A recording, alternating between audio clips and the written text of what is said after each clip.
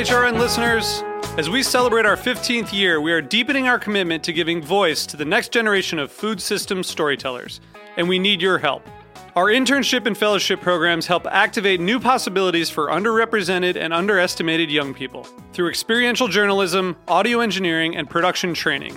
Through these unique programs, HRN helps food equity stewards build essential workforce readiness skills that expand their potential and foster economic mobility. Please consider supporting these critical programs. And with a minimum donation, you can be entered to win a dinner for two at an amazing restaurant in one of 8 cities and tickets to a concert at a great venue in one of those cities. We have incredible partners across the country who have donated, as they also share our passion for helping to educate the next generation of food systems storytellers. Check out heritageradionetwork.org/15 to donate and enter to win today. That's heritageradionetwork.org/15 to donate and enter to win today.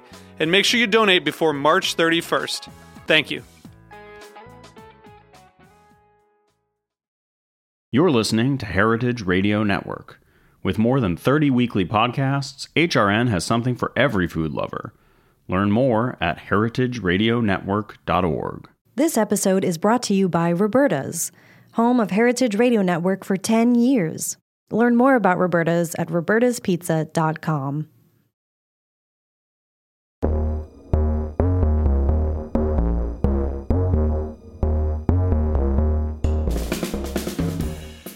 This is Gastronomica, a Heritage Radio Network podcast.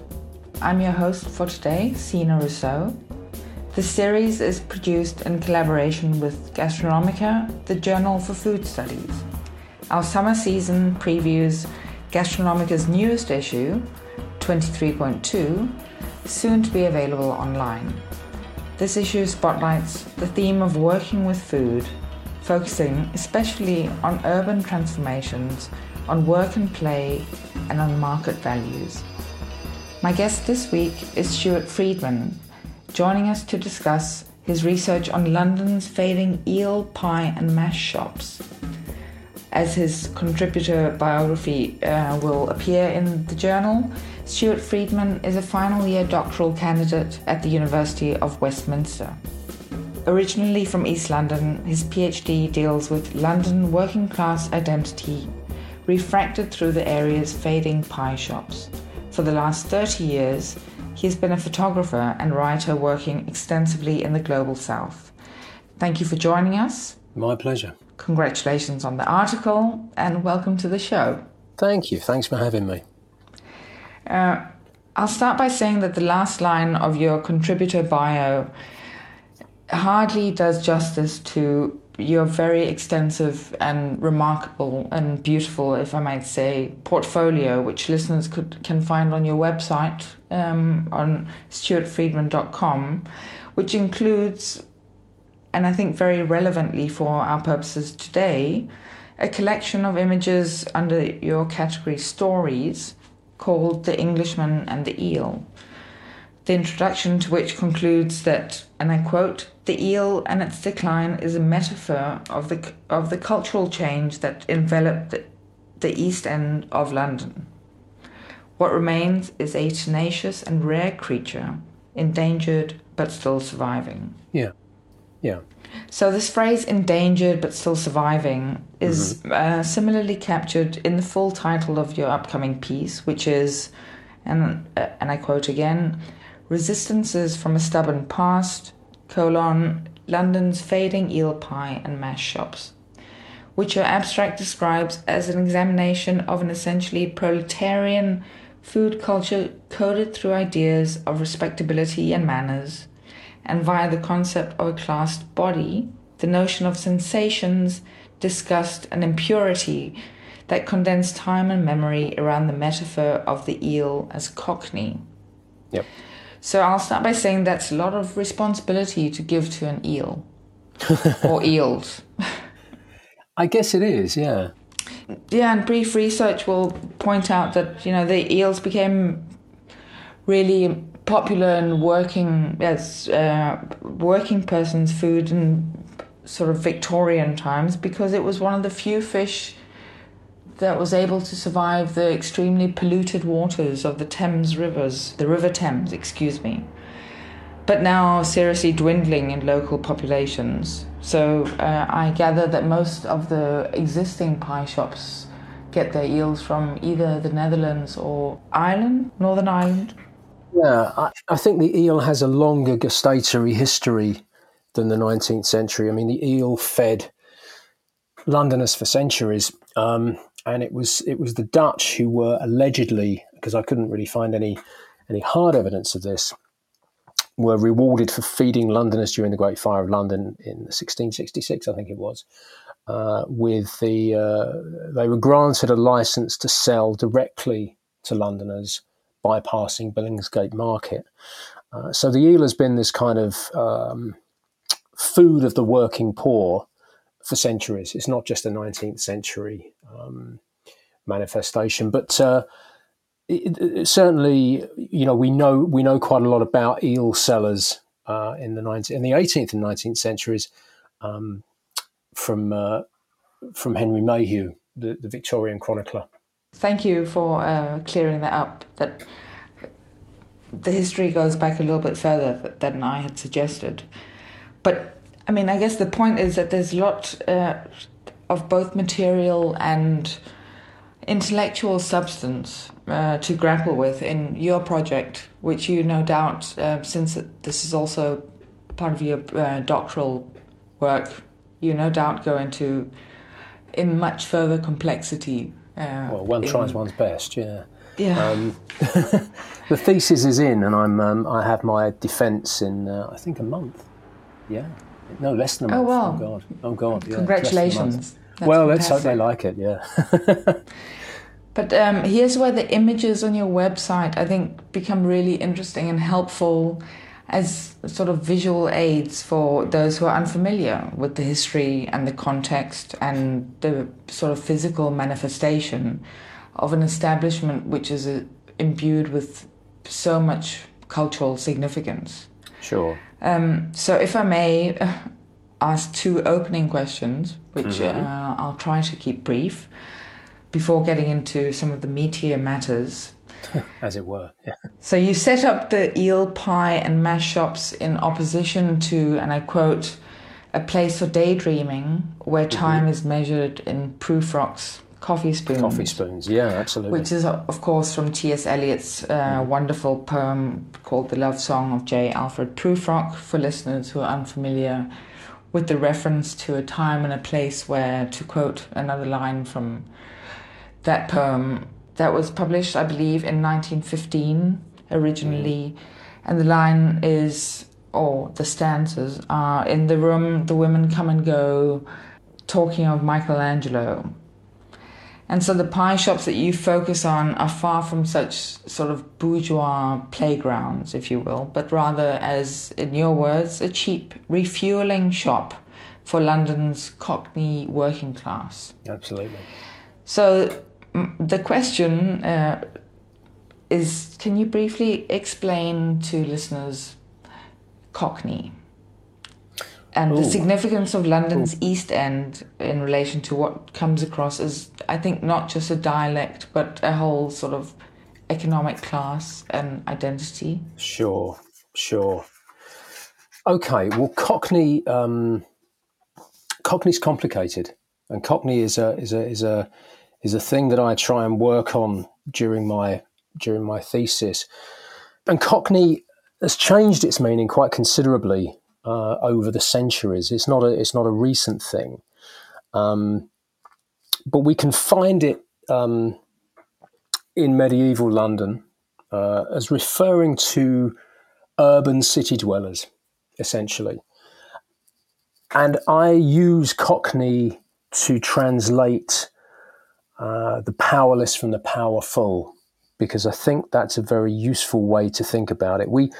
We might think of Cockney as, the Dick Van Dyke character in Mary Poppins. We might think of this as a kind of comic, almost cartoonish character. But Cockney was really a kind of many-headed thing. And in terms of what we might call the rise of the urban bourgeoisie, the middle classes, Cockney was always a geographic location of London. It wasn't anywhere else. Lots and lots of different notions of where the word came from.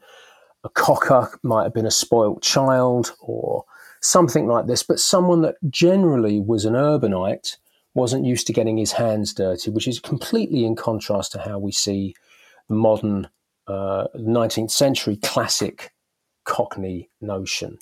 The Cockney himself was seen by the old elites, as opposed to the new bourgeois and middle classes, as a kind of an upstart, as a kind of someone that had no class.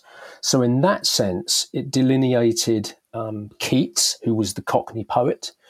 It delineated a whole range of these people that were seen as kind of interlopers culturally, that had no class. And when we get to Dickens starts to write about the descent of the Cockney. Weirdly enough, Dickens uses tropes of mixing up his W's and his V's. It was quite an old-fashioned trope even by Dickens's time. But of course, Dickens himself was a North London Cockney. He was part of this interstitial group of lawyers and journalists and writers who were in opposition to the old, essentially landed aristocracy.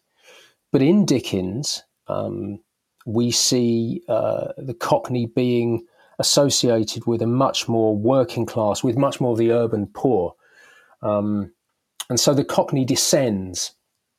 And by the end of the century, this Cockney identity is reinforced by music hall, and is in fact invented by several bourgeois performers who caricature street performance and the urban poor for various reasons.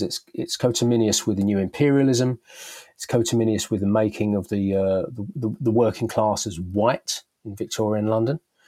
And the Cockney is seen in a kind of dual fashion. He's kind of seen as a comic, a trustworthy comic, but he's also seen as a criminal. So there's this kind of duality going on the London streets, or that's how it's perceived.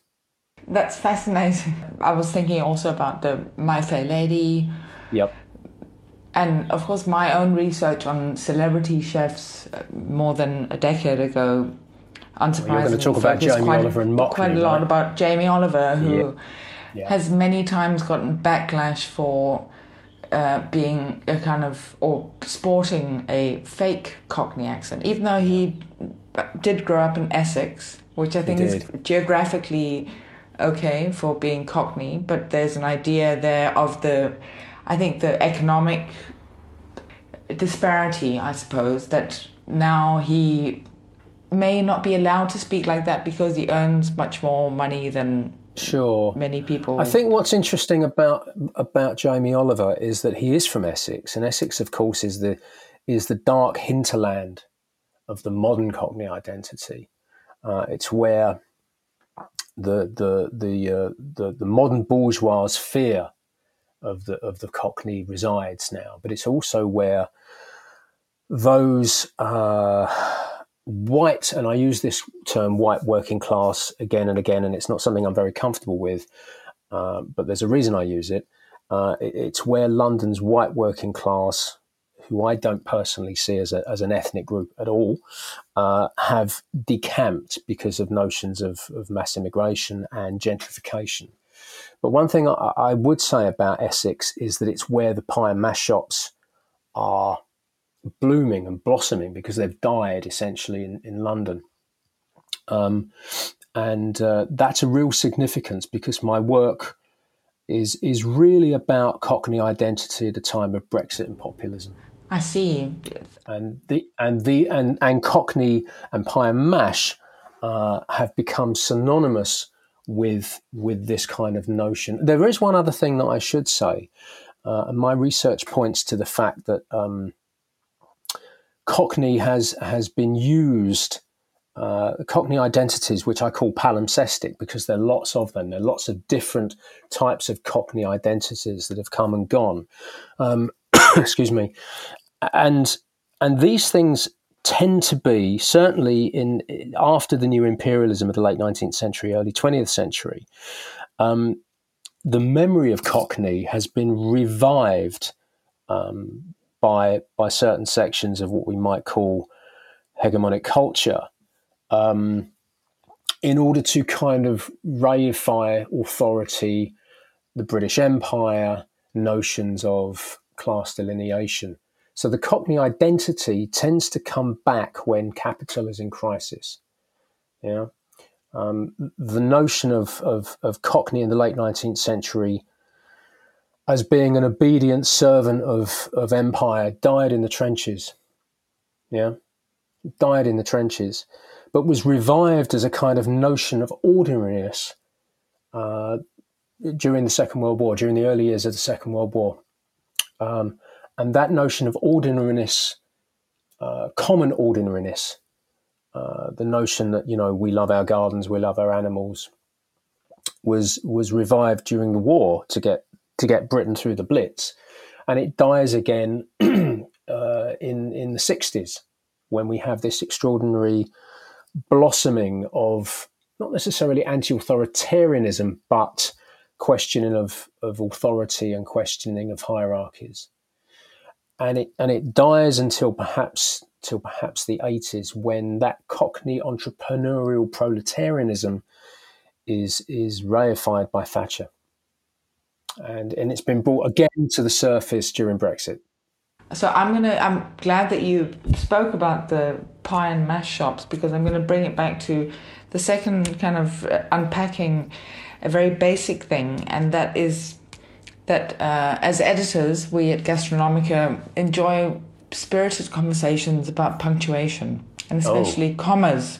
Oh. And the title and the subject of your piece provided another opportunity for us to have such a conversation, including various Google searches to make sure we were getting it right or making the right suggestions about are we separating three different offerings from these pie and mash shops, eel pie and mash shops? Are we talking about eel, pie, mash shops, as it appears in your article, as it will be published, or eel, pie and mash, or no comma, eel, pie and mash? And I gather from my own research that it's not really about an eel pie, it's rather about beef pies. But there is also in the borough of Richmond on Thames, there is a place called Eel Pie Island, which is famous for rock concerts and jazz concerts and so on. Well, it was in the 60s and 50s, yeah. Well, sorry to have caused you lots of punctuation issues. No, we love this stuff. But It would be useful if you could just maybe explain exactly what we're talking about when we're talking about eel pie and mash shops. Let me give you a bit of historical context, because I think that's what my research is. It's the first academic research into this, so I guess it might be useful. So look, eel pies were a thing, okay? And they were what we might call cross-class. And we see Hogarth's drawings or sketches from the 18th century of the pie man, the wandering pie man, who makes his pies from eels. Pies were also made of meat, but of course meat was very expensive, eel was very cheap, and unless you were quite wealthy, you would probably eat an eel pie.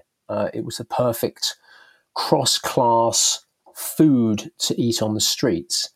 What we see happening are the establishment of eel pie shops, and in my thesis, I link these shops to what Thompson calls the breaking of these concentric rings of servitude around the great houses during the late 17th, early 18th century, and you get these particularly pastry makers and bakers making their way to the cities or making their way to London, and we presume that they opened shops. They opened pie shops where you could buy a pie, and there's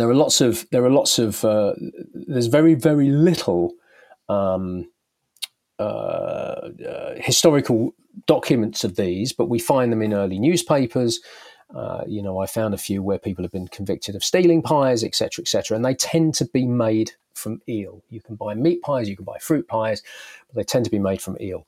And then during the 19th century, the shops themselves, because of the contestations around the street, the physical cartography of the London street, which was by the 1820s changing from a Georgian to a Victorian street, and changing in the sense that the concept of London was changing because of the rise of the bourgeoisie, we find that the shops suffer a kind of class descent.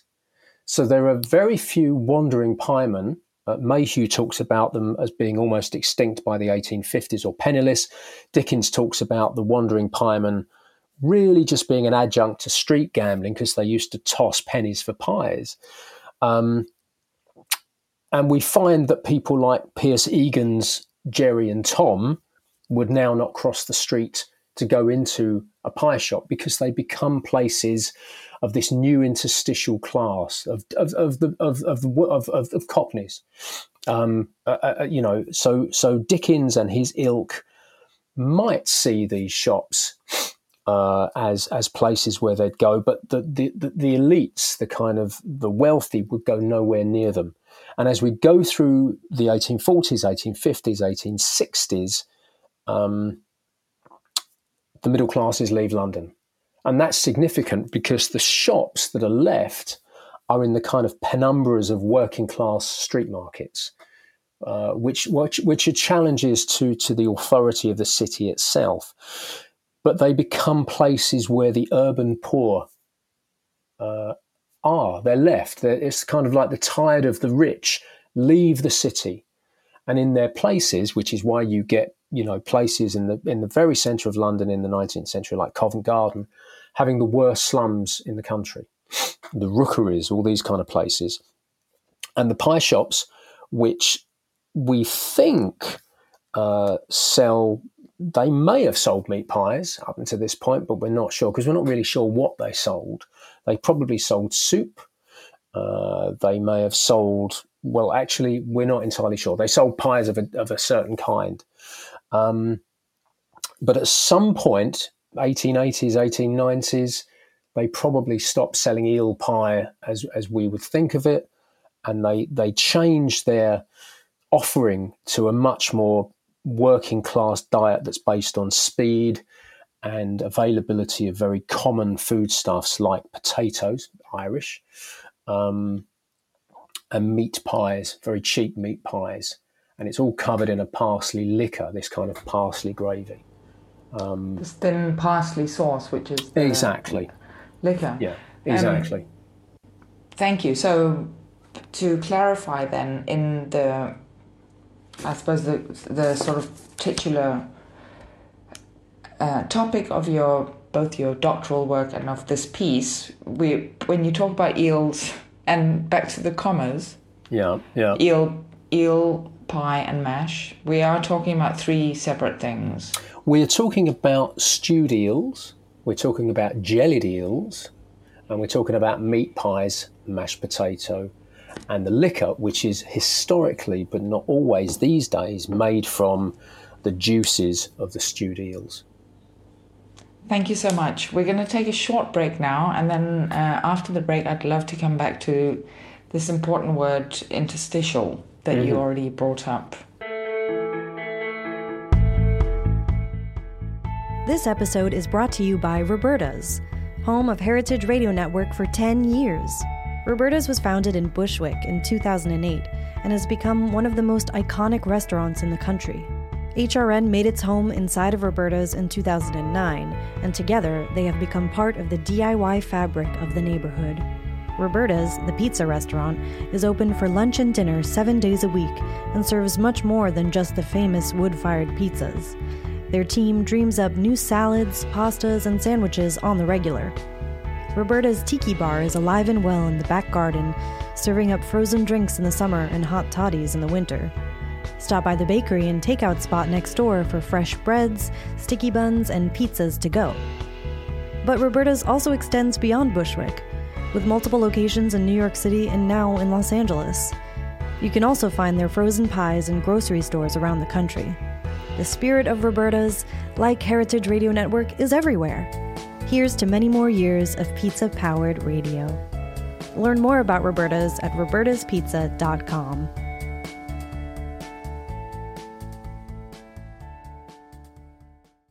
And we're back. This is Gastronomica on Heritage Radio Network. I'm Sina Rousseau, talking with Stuart Freedman about his forthcoming article titled Resistances from a Stubborn Past, London's Fading Eel, Pie and Mash Shops, which will appear in Gastronomica's newest issue, 23.2, which will be available soon. So, Stuart, we've been unpacking some of the basics of the fascinating piece that you've got coming out soon on fading eel, pie and mash shops in London's East End, I believe. Namely, what Cockney designates in relation to a key thesis of the piece, that eel and these, in your words from your website, endangered but surviving establishments stands as a metaphor for Cockney. And the all-important question of comma placement, whether eel, pie and mash should be understood as three separate and possibly unrelated offerings. Yep. Which I think, per your description before the break, suggests that previously they wouldn't have been completely separate, but might be now. But moving away from, or moving on to the less material aspects, understanding these material aspects of the topic is not unimportant, as I hope you'll agree. But the key focus, I think, is on the less material aspects of these spaces, the shops, which I think importantly you point out are places that sell food which are classified as neither restaurant nor cafe. Sure. They're providing a so-called third place, something in between work and home. So this is going back to this important word of interstitial for its patrons. And you also describe the patrons themselves, at least the early clientele, as interstitial, right? And this is a quote from you also, the class of artisans, tradesmen and the like in the early 19th century, who would soon be replaced by the new urban poor as the middle classes withdrew from the city, which is what you were describing just before the break. Exactly. Could you talk to this idea of this liminal space catering to or providing conviviality, hospitality for, I suppose, a rapidly or maybe not so rapidly changing demographic in London's history? I think, as I mentioned in the first part, we don't really know so much about what these shops looked like before the end of the century. We know that the shops themselves were, the kind of cod history that's always rattled out is that, you know, there was this particular shop in 101 Union Street, I think it was a Burroughs or something, and that was the first pie and mash shop. Well, my research clearly states that isn't true, and I mean there's a shepherd painting from 1835 that shows a pie shop, but we don't really know what pie shops and pie and mash shops, where they changed. And I use this notion of a taxon to a kind of biological notion of a taxon to trace the changes and developments within what these shops were and what they sold. I think what we can probably say is that they went from cross-class establishments that sold eel pies and meat pies, and until the 1880s, 1890s, when someone put this meal together, we don't really know what they sold. But what we are seeing is that they start to cater for the urban poor. They no longer cater for this interstitial group that's kind of personified by Dickens and his characters, and the food is really a fuel for working class people. but they also become part of this, what Gareth Stephen-Jones calls a culture of consolation. So they're places, they're kind of, they're neither restaurants nor cafes, as you indicated. They're shops. They're places of speed and food. They're places which embody a kind of new working class culture, a kind of working class conviviality that's been formed during the mid to late part of the century, which may have, and I'm very wary about saying this, but may have kind of pre-capitalist convivialities. We might be seeing the kind of overspill from the control of the streets, whereby people came in from the countryside and were banned eventually by the Victorians from, cruel animal sports or riots. We can talk about the decline of the apprentice system. We might see the Bactrian carnivalesque close down, but this culture kind of seeps into the convivialities of what we might see as a modern pie and mash shop, which are indisputably working class. And as you mentioned, they're a kind of third place. This is Oldenburg's notion of neither a formal shop. Oldenburg talks about barber shops, and I think that's a good example of how they're kind of community venues, but of a quite strange and distinct sort. Certainly within the modern neoliberal city, they're quite unique, I think.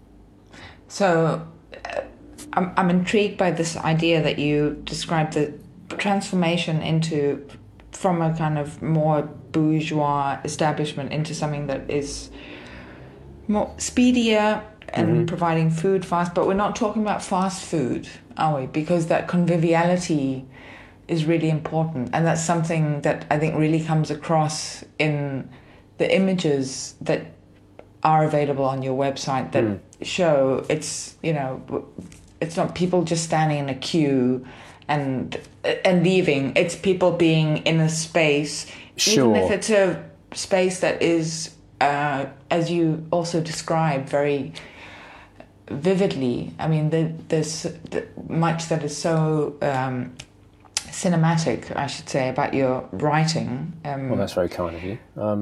I mean, I should say that the book called The Englishman and the Eel was my third book, and I didn't really intend to. My work as a photographer and photojournalist has covered lots of miserable things, and actually that book was an attempt to come back home after living and working in what we used to call the developing world for nearly 30 years, and an attempt to explore my own, well, I was going to say interstitial class space, because I do come from these communities, but I haven't lived there for a long time. But you're right that the kind of convivialities and the kind of working classness is visible in those spaces, and they're visible in the images. And the reason I think that I wanted to make that work in the first place before the PhD was because those spaces and that class has been systematically demonized over the last 30 years politically.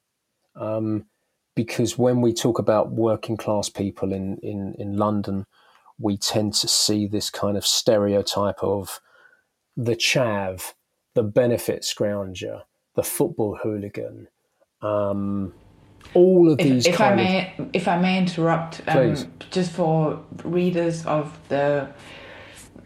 who are maybe based in North America or the so-called global North, chav, could you explain to listeners what you mean by that? Yeah, chav is an odd term and came into kind of parlance during the early Blair years.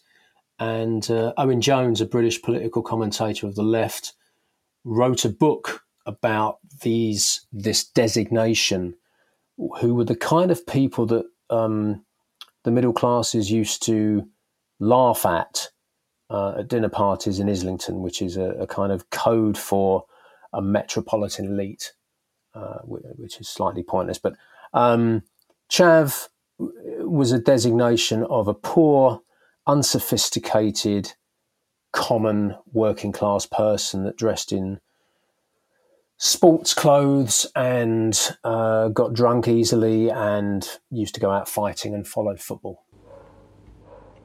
Okay, so would it be wrong for listeners or readers to kind of conflate that with the idea of a football hooligan, as maybe stereotyped or caricatured as that might be? Well, there's certainly an overlap in that. Right. There's an overlap in that. But I think the political notion. Well, I mean, remember there were football hooliganism.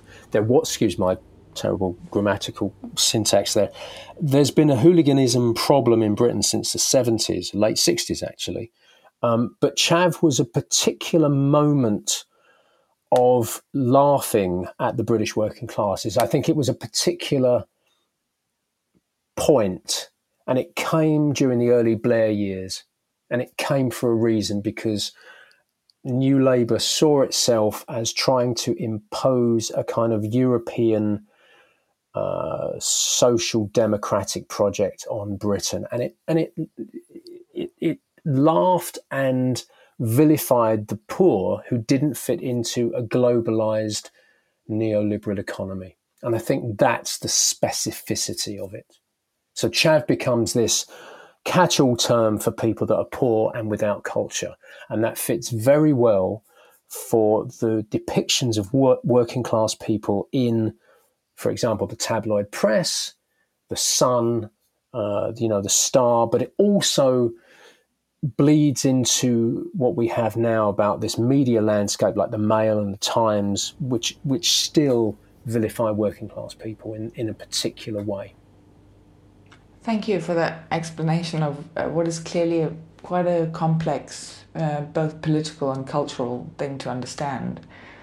But I think what's really interesting is the idea of the transformation into something that becomes a kind of cheap, fast space for getting food, and especially the idea of conviviality, as opposed to, you mentioned globalized or globalization that might bring in something like a McDonald's. So in South Africa, where I live, for example, there would also be what we call spaza shops in the townships.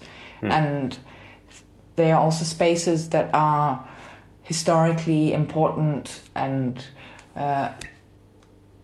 cheap and available to a working class, but they are not the McDonald's where people are queuing up. And I correct me if I'm wrong, that there's some kind of overlap there with that kind of idea of something which has roots, historical roots, rather than being a kind of Americanization or Macdonaldization. Yeah, you're absolutely right. I mean, interestingly, before I come to that, the Cockney was used by, in my research, I think the Cockney was used by capital after the Second World War to demonize this process of Americanization of British culture. It was seen as a kind of traditional bulwark against, Americanization in the 50s.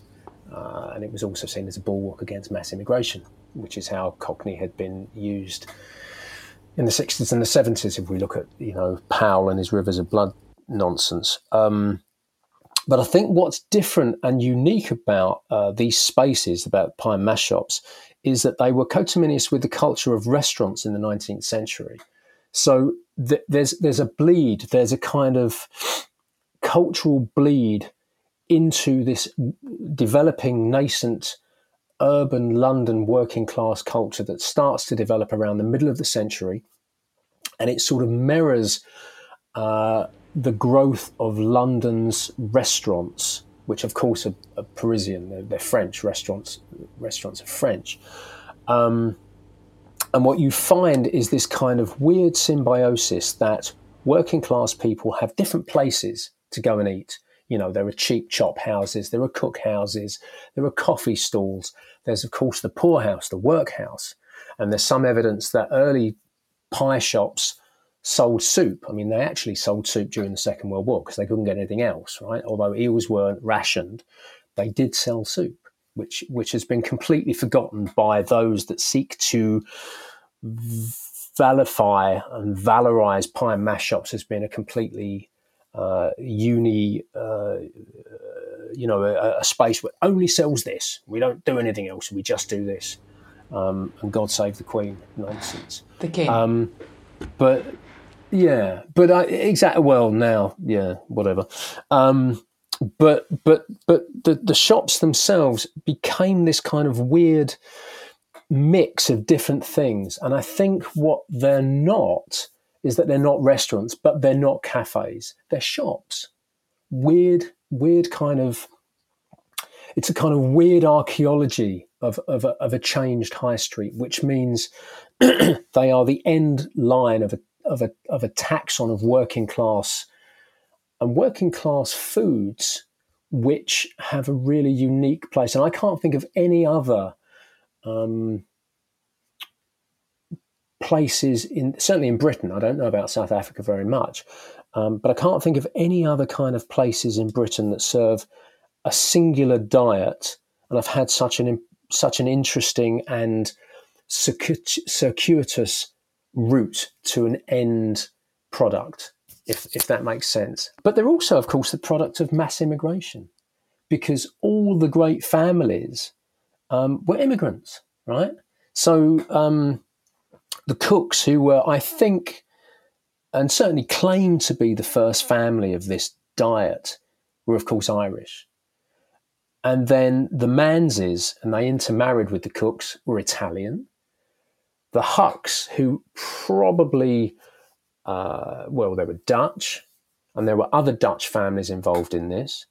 And the Kellys are Irish.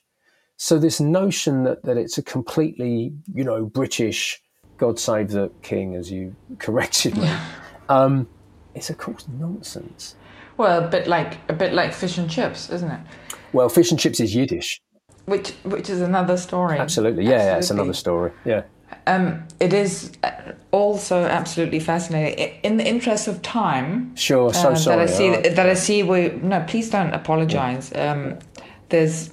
I only fear that readers like myself might be frustrated by not getting all the answers from your article. Maybe they would get it from your PhD.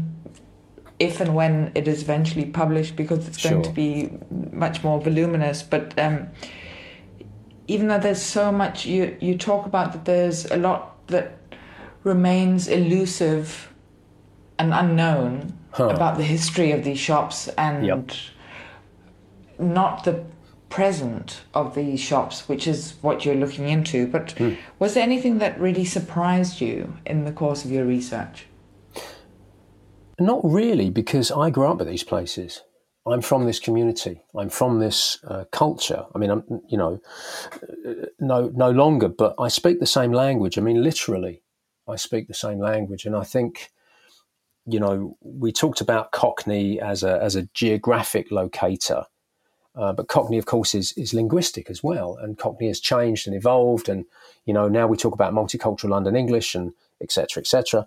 But when I walk into a pie and mash shop, I, inevitably drop my H's, and talk in a kind of not Cockney rhyming slang. I hasten to add that that's just a let's just not go there, because that's kind of a semi-comic, not necessarily creation, but it's kind of that Dick Van Dyke, Mary Poppins nonsense that I think irritates most people in the East End.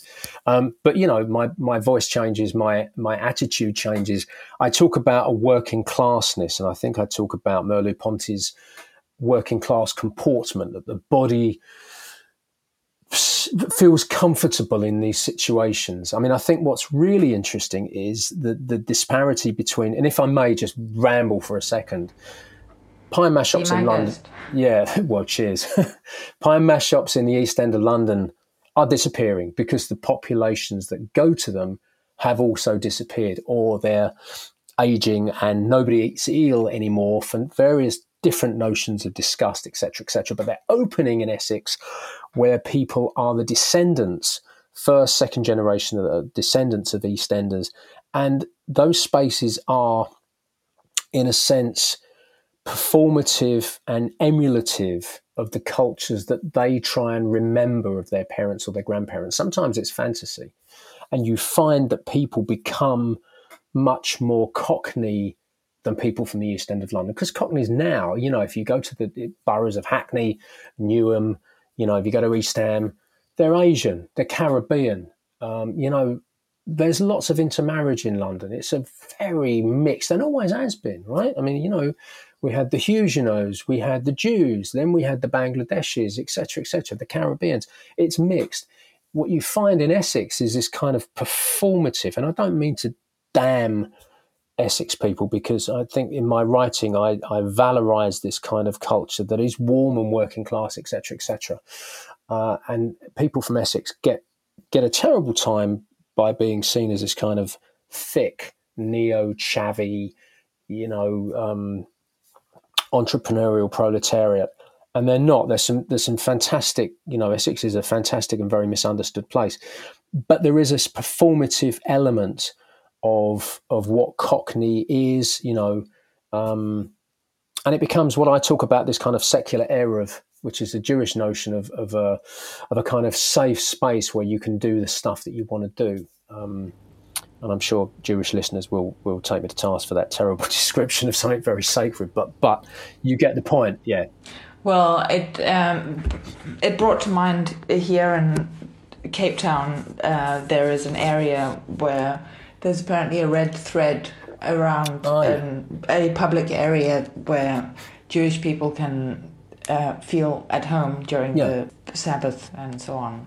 Exactly. And I think the pie and mash shops are kind of analogous to that kind of thing. So you walk in, it's a kind of, I describe it as a portal to a slightly uncertain past where you can, historically people, spat eel bones onto the floor. These are places where bourgeois notions of manners are slightly different. People might speak, talk with their mouths full of food.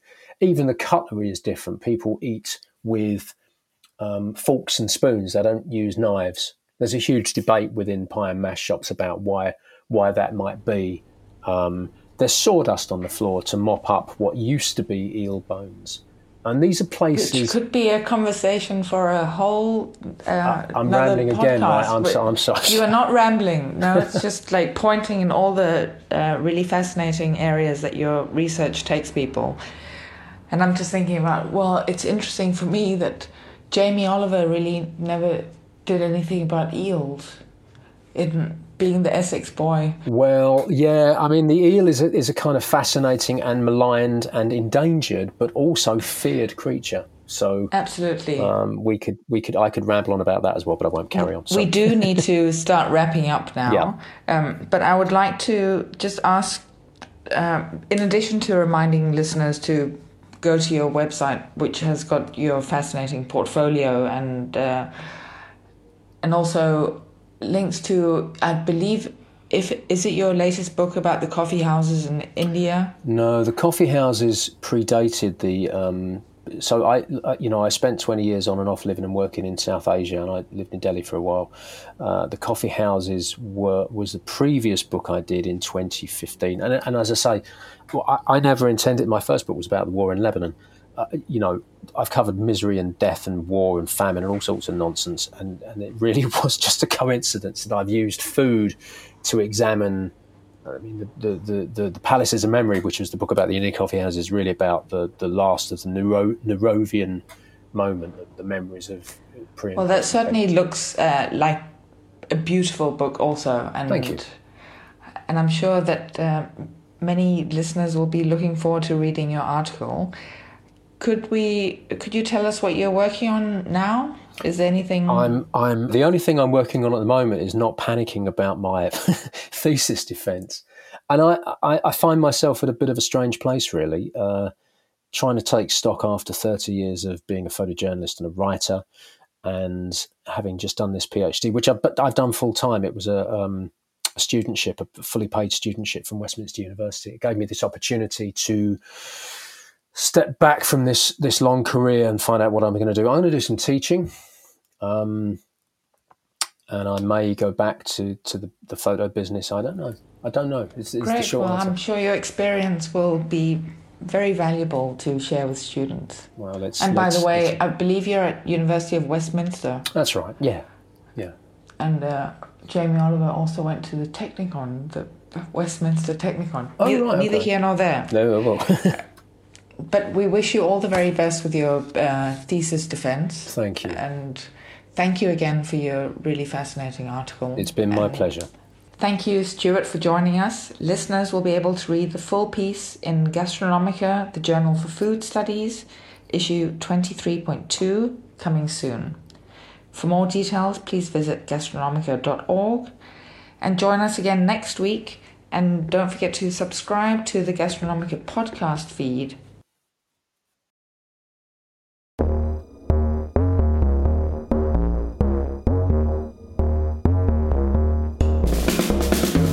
This show is powered by Simplecast. Thanks for listening to Heritage Radio Network, food radio supported by you.